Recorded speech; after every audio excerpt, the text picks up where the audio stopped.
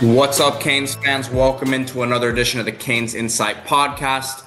I am your host, Peter Ariz, alongside a very excited D-Money. Not only do the Canes get a big commitment from Marquise Lightfoot today, but he's watching the Heat Summer League live right now. I had to pull him away from that to record this podcast, but it's a big day for D-Money. Yeah, watching the future, Heat final starters.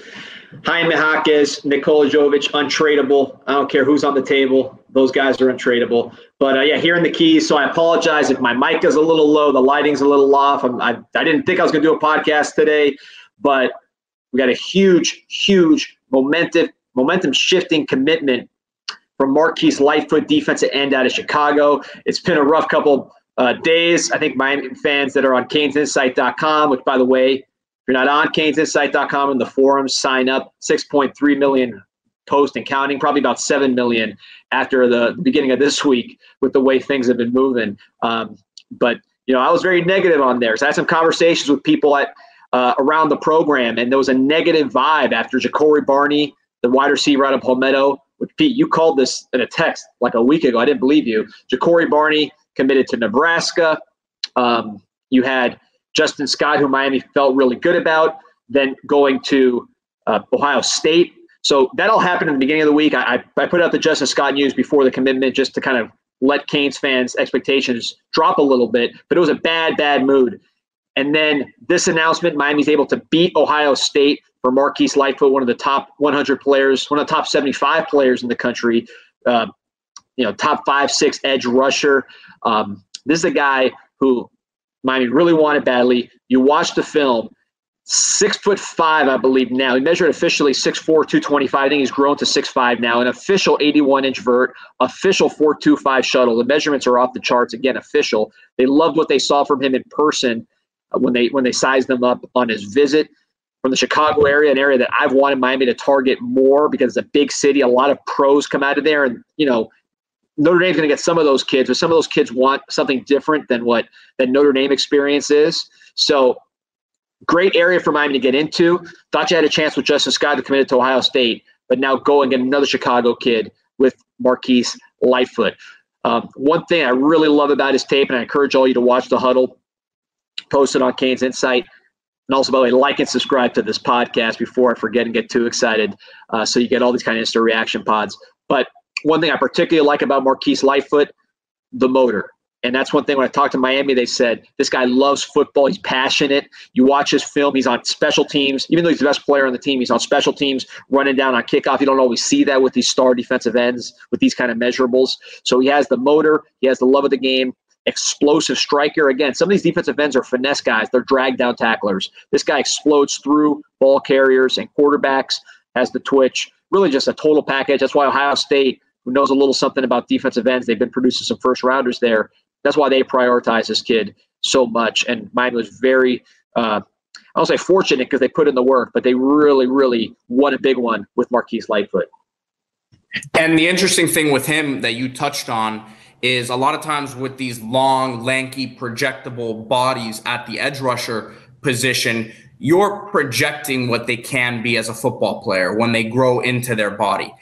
You already see that he's a really good football player on tape, and he has the traits that you're looking for. So he's not far off, I think, once he gets his body right in terms of getting the right weight on and being ready for the physicality at the next level, where he can be a pretty immediate impact guy.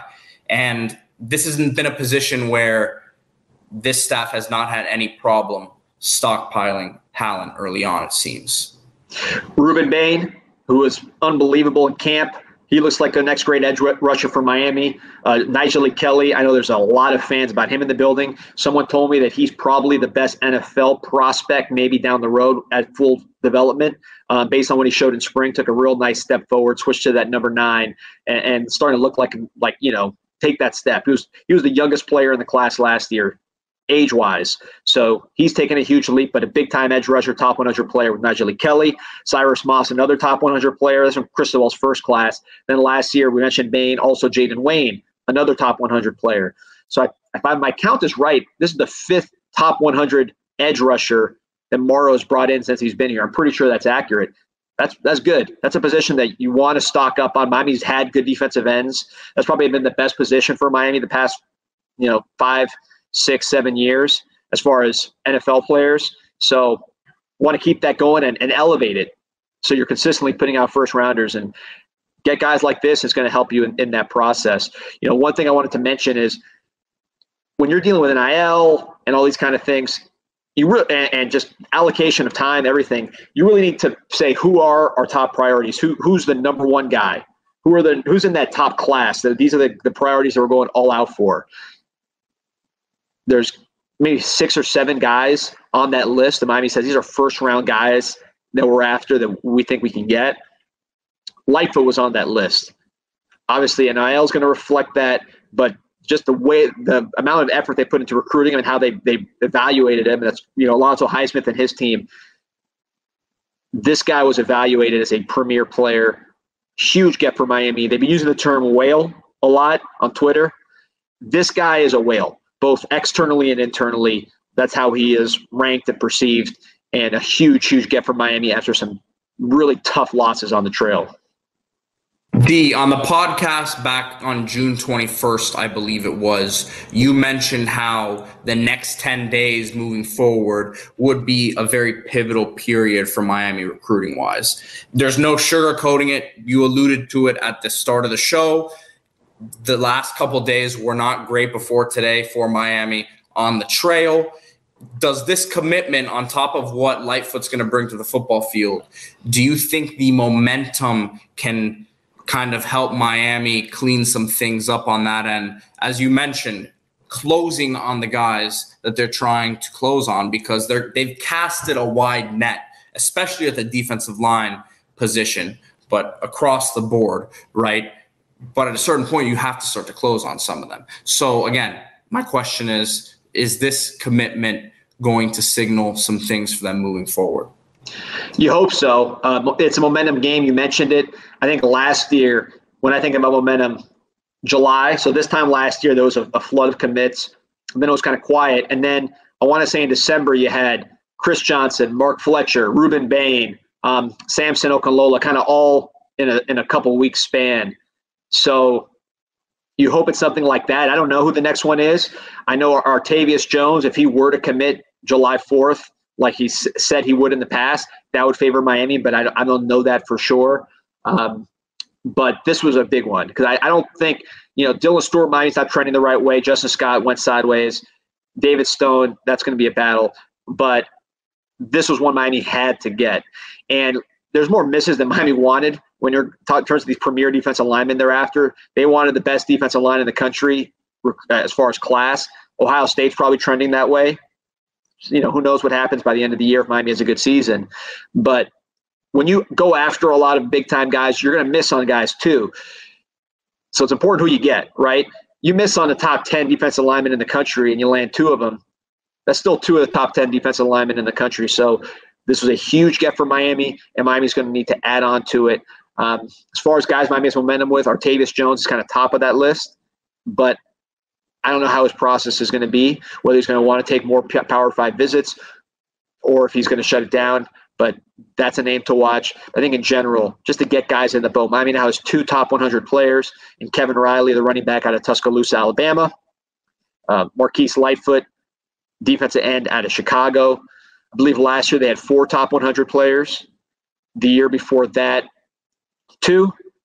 The year before that, I think Manny had 3, followed by usually if you go back the past decades, usually 1, 2, or 3. I think the 1 year, Rick's year where he signed Brevin Jordan and all those guys, Lorenzo Lingard, they got 6. That's the high water mark.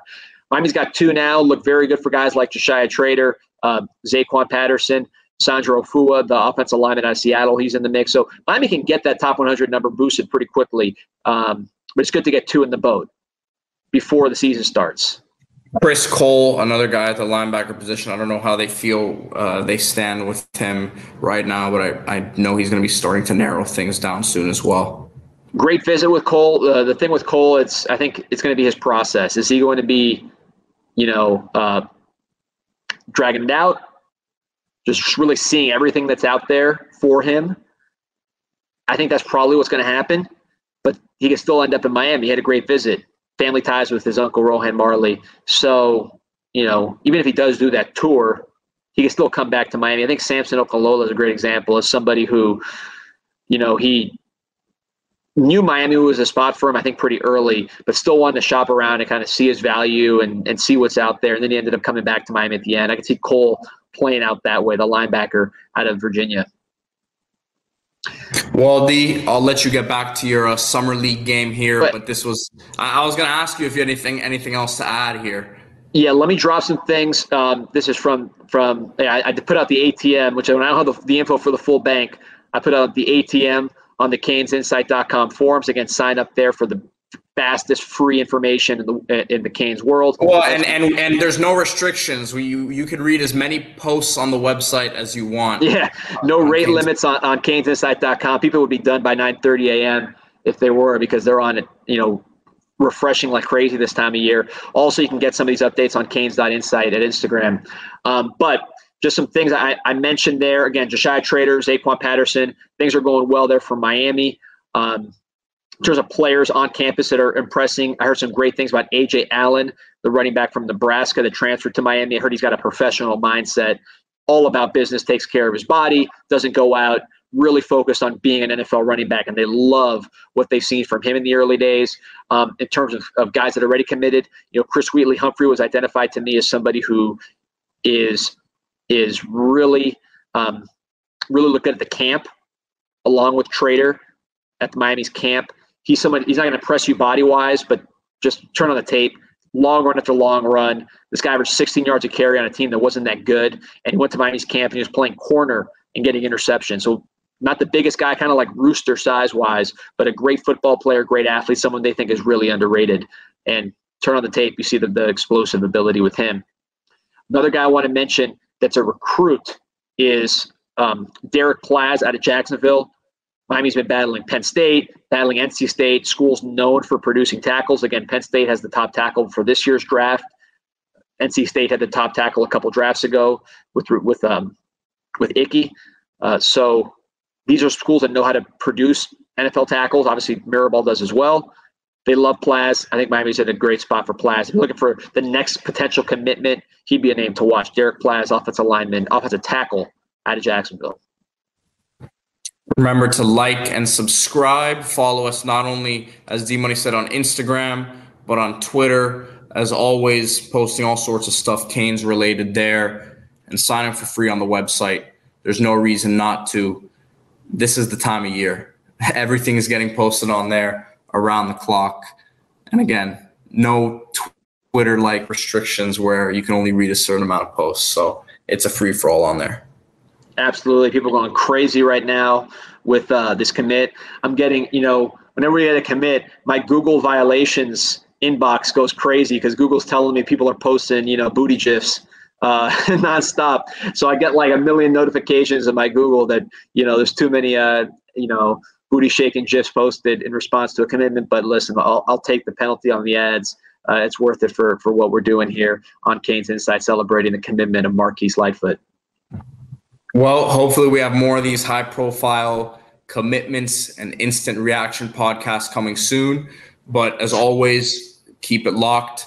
Might have more coming this week. You never know the way that things go at this time of year. Just keep it locked on CanesInsight.com. And remember, subscribe, get the podcast as soon as they come out. Go Canes. Go Canes.